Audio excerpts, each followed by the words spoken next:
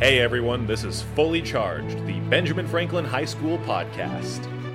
And so if the AI bot, even if it's able to repurpose a bunch of different language from 100 different sources, if the idea essentially steals from one source that has that idea, it's just piecemeal together from the millions of different things that have already... Hello, and welcome back to another episode of Fully Charged. I'm Miss Wright. Today, we are taking on a crazy important topic of AI, which is affecting not only our schools, but also the entire world. I'm welcomed by two guests, very exciting. The illustrious Miss Metesky joining us from the English department and the academic team, and our old friend Dr. Collings from the science department and also from the academic team.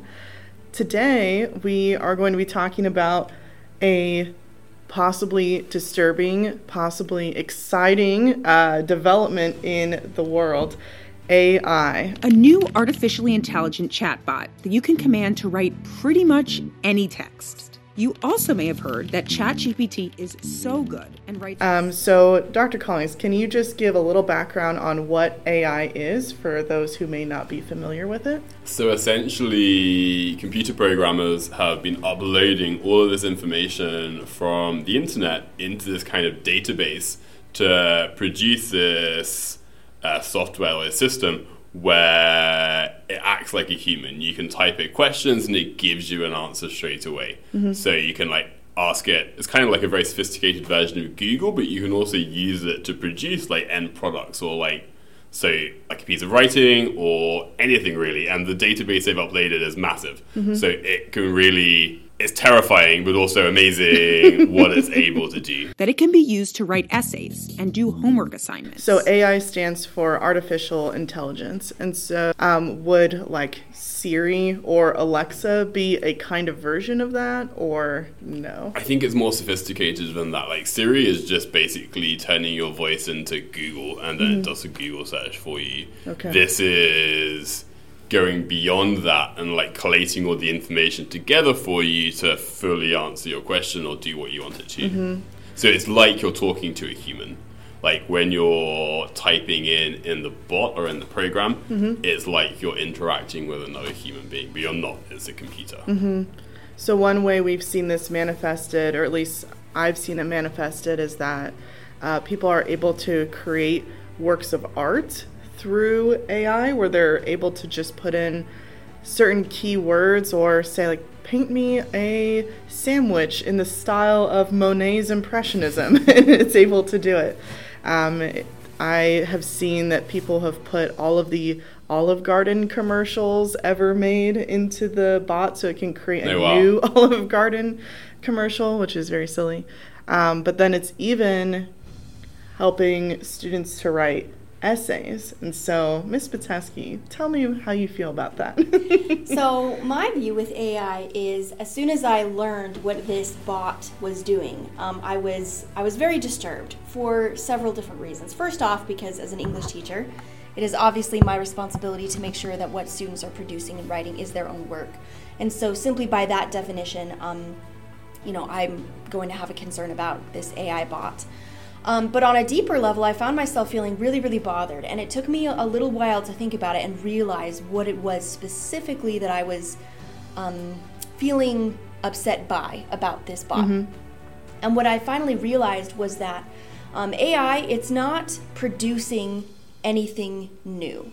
What AI does is it scans everything that exists online, everything from the entire world's internet, and it takes piecemeal chunks of everything that it finds and then splices it together to make it look like it's something new. But at the end of the day, it's not something new. It's just piecemeal together from the millions of different things that have already been created by humans. Mm-hmm.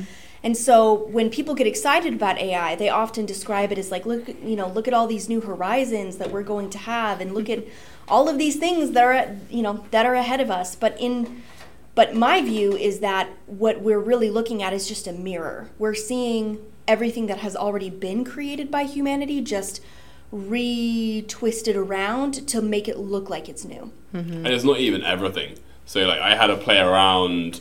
I wanted to test the capabilities of some of these AI programs. Mm-hmm. And so I was I did my PhD. It's a very specialized area of like Bulgarian geology.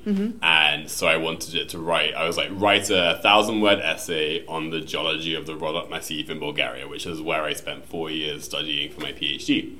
And it produced an essay, but it was rubbish. Basically, it had only had, what had been uploaded to it, it had 1 or 2 academic papers on the geology of that area, whereas in reality there are hundreds or even thousands of papers in existence.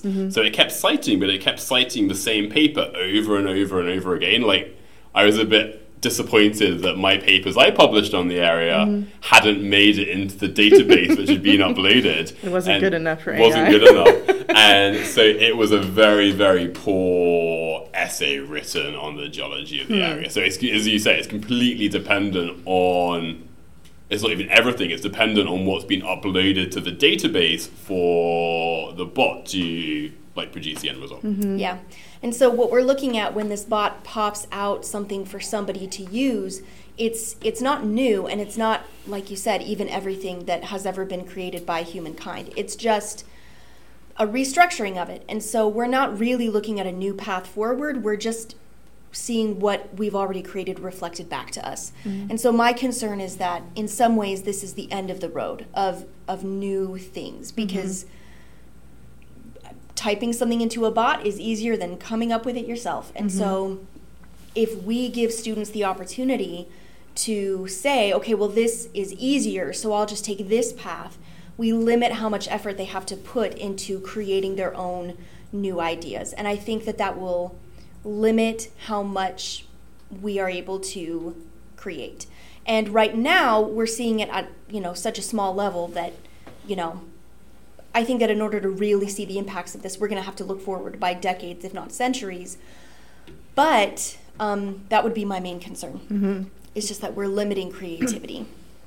Or the opposite argument is that you can use the bot to perform lots of the menial tasks. So yes, it can't do everything, but you can use it to create a starting point. You can then improve, like you take away lots of the time-consuming but aspects of like writing or a job which don't require that creativity. I think there's definitely scope if we teach it appropriately to use it as a tool to improve student efficiency and kind of free up time for them to be more creative, essentially. We see this in terms of like customer care on websites. All of those chat functions are often, you're talking to an AI bot, you're not talking to a person. They deal with like 80-90% of the customer issues, which is very straightforward. If there becomes like a more complex issue, then you go through to a call center or you start talking to a person. And we can do the same with any piece of work. I had great fun playing around with this bot, and I asked it to build like a high school chemistry syllabus for me. And it produced like a list of topics, and then I write a final exam for this. Or like, what would my third lesson be? What lab class would I do to teach this topic? And it produced all this work for me. Now, I didn't like it. I could have done better, but it did a lot of the initial like legwork for me to then critically evaluate, okay, I like this, I don't like that, I'm going to do this. But that's much faster and a much better use of my time than having to start typing everything from scratch. So I think there's definitely scope if we teach it appropriately to use it as a tool to improve student efficiency and kind of free up time for them to be more creative, essentially, as we move forwards.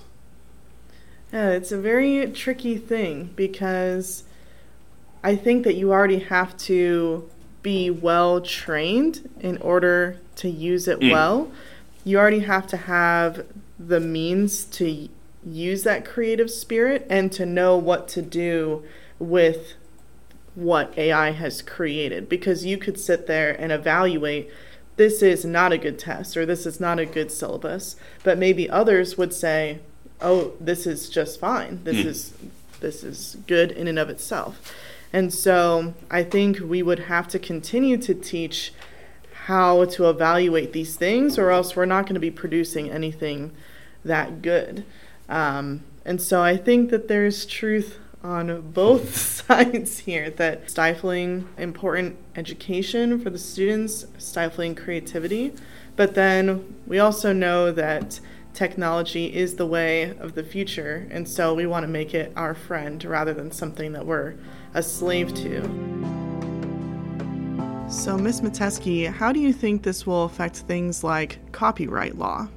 With your example earlier, if I say I want a picture of a sandwich painted in Monet's style, it might be just coming up with a picture of a sandwich that's in the public domain, and then just run it through an algorithm, and then that 100% belongs to you because it was in the public domain and you used an AI bot. Fine.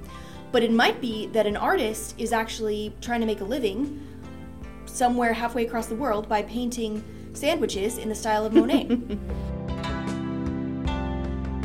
And if you and the AI bot might take their picture and make very minimal changes. I mean, whether it's 2% or 40%, they took a base picture from somebody else who worked really hard to paint a sandwich in Monet's style, and then is now telling it that belongs to you because you plugged it into an AI bot.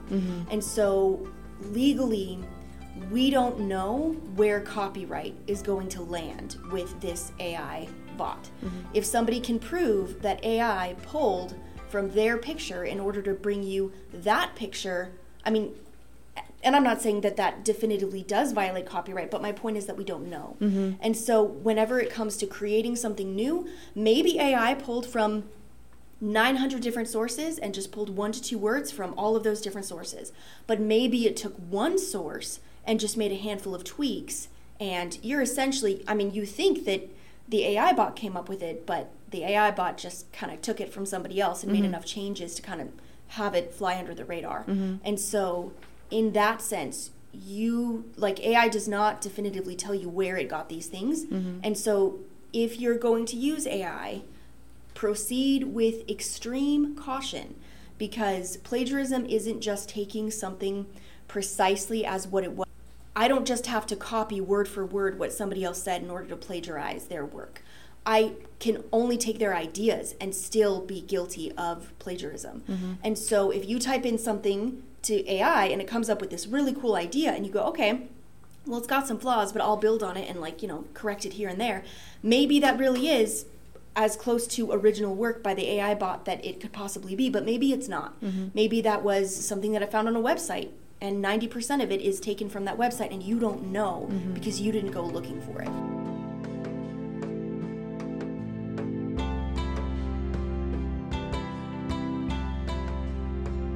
And so when it comes to copyright issues and plagiarism issues, just be very, very, very cautious in terms of what you type in and what you take, because it's always better to go out and find it yourself so that you can cite that information and give credit where credit is due, rather than to just type it into a bot and say, well, this is what it came up with, and because it's the AI bot, I own it, and I can make tweaks to it, and everything's fine. So that would be another concern that I would express, is just that copyright question. Well, I feel like this is a cool time to be alive when this stuff is happening, because I mean, it doesn't happen in every generation that there's something truly new in this way.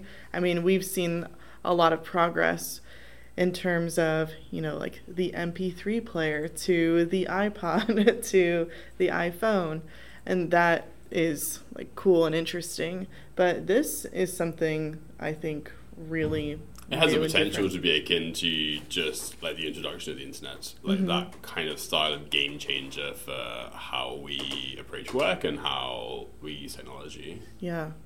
And so it's kind of wild that our students are being exposed to these questions as well. I think normally these are the things that only adults really have to think about and question, but our students, because of their access to technology, they're starting to interact with these things as well. And so we're all kind of in the same boat together of what do we do about this? And it's all just happening so quickly. It is. That's what's terrifying for me, is just how, I know, like, it's only been released for the last few months, but the company like for ChatGPT have been working on it for the last few years. Like, there's been news releases that it's been in existence, but it's only when you actually start playing with it, you see, oh wow, this is terrifying.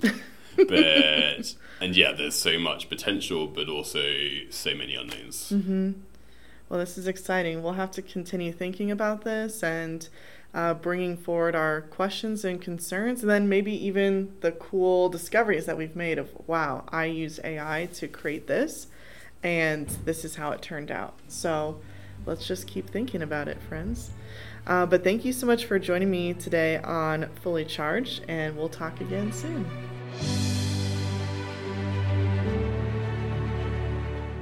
Thank you for listening to Fully Charged. You can find more of these podcasts on Spotify or wherever you get your podcasts. Fully Charged is produced by Angelo Fernando. Theme music is from Free Music Archive. Additional support for this podcast comes from the Boosters and Stugo at Benjamin Franklin High School.